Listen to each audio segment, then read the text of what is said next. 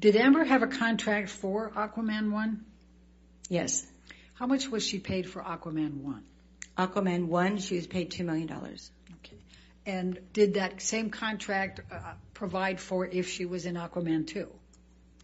I'm sorry, I apologize. Aquaman 1, I believe she got $1 million. Aquaman 2, she was supposed to get $2 million. I apologize. The numbers, there were a lot of numbers in that one contract. So Aquaman 1, it was $1 million. Aquaman 2, it was going to be $2 million. All right. Now, based on your experience and knowledge in the industry, how much would Amber Heard have been able to negotiate her contract but for the Depp Waldman statements? For Aquaman 2, I'm asking.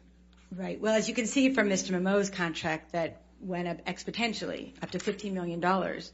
Ms. Heard, I don't know if she would have gotten $15 million for the movie, but she certainly could have increased it by $1 or $2 million or even doubled it. So if it was 2, it could have been 4 or even 5 or 6, depending on the enthusiasm if it had just rolled from Aquaman 1 to Aquaman 2 without any of this negativity that was created by the Depp Waldman statements. And we've heard from Mr. Banya. Did you review Mr. Banya's Q-score analysis regarding the comparables you used? Yes, I did. And what, if any, opinions have you formed in reviewing Mr. Banya's analysis regarding the comparables you selected? So Mr. Banya looked at calendar years to assess, so what happened in December of, 2017 or 18 or 19, what happened in June, what happened in a very specific time frame, which works on some statistical analysis, but when you're talking about actors and their relationships to Q-scores are related to the actor's viability in the consumer's mind, if you will, how well known or how much they're coming up in conversation. And so Mr. Banya did not look at time periods of the actors that I compared them with to the film when it came out, so like right after the success of their big film, what was their Q-score, but moreover, he just looked at them in a year range. So it doesn't coincide from actor to actor just because you look at it over time. You have to look at it specifically after each of those individuals' box office success with a particular film. You look at the Q-score high or low during that, and then you look at how low it drops, say, a couple months afterwards, and then if it comes back up, if they have another film or another event that brings them into the limelight again.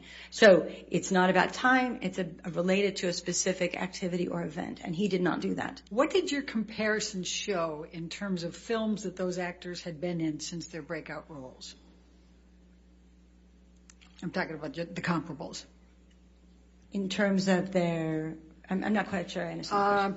Well, what happened with these other actors after they had their stars? Unrelated to Q-scores. Right. Okay, sorry. So all those actors' careers, the ones I mentioned, they all either were a steady rise or even a meteoric rise in terms of where their career went after their Star is Born moment. Then they got some other good films, and maybe they got another film that performed extremely well. So it was a range, but they all were on an upward trajectory without a doubt. And what does this mean for Amber? With a reason, I mean, the way that the kind of industry works is usually, unless there is a force majeure or some really negative event, her career should have followed that same upward swing in about the same time frame, give or take 6 months to a year. But it would be very reasonable to believe that her career would have been on an upward trajectory within the range of those other actors. So over the course of 5 years, it's very reasonable to consider that she would have been in at least one film a year at a minimum of $4 million, because that's what her precedent would have been had she renegotiated. And it's important to note that in her Justice League contract, if there is a Aquaman 3, her price is set at $4 million.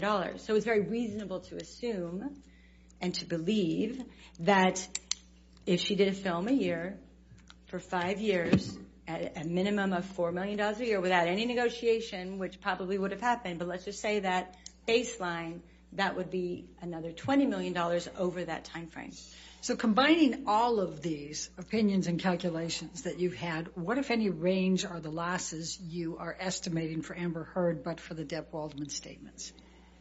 Right. So again, it's really important that I looked at, and hopefully you understand this, that it's over time, right? So let's just say a minimum of 5 years that we're going to talk about these losses, and it could be more, but at minimum, if you look at the film, the television, and the endorsement contracts, it's very likely that Ms. Heard should have earned between $45 and $50 million over that time period.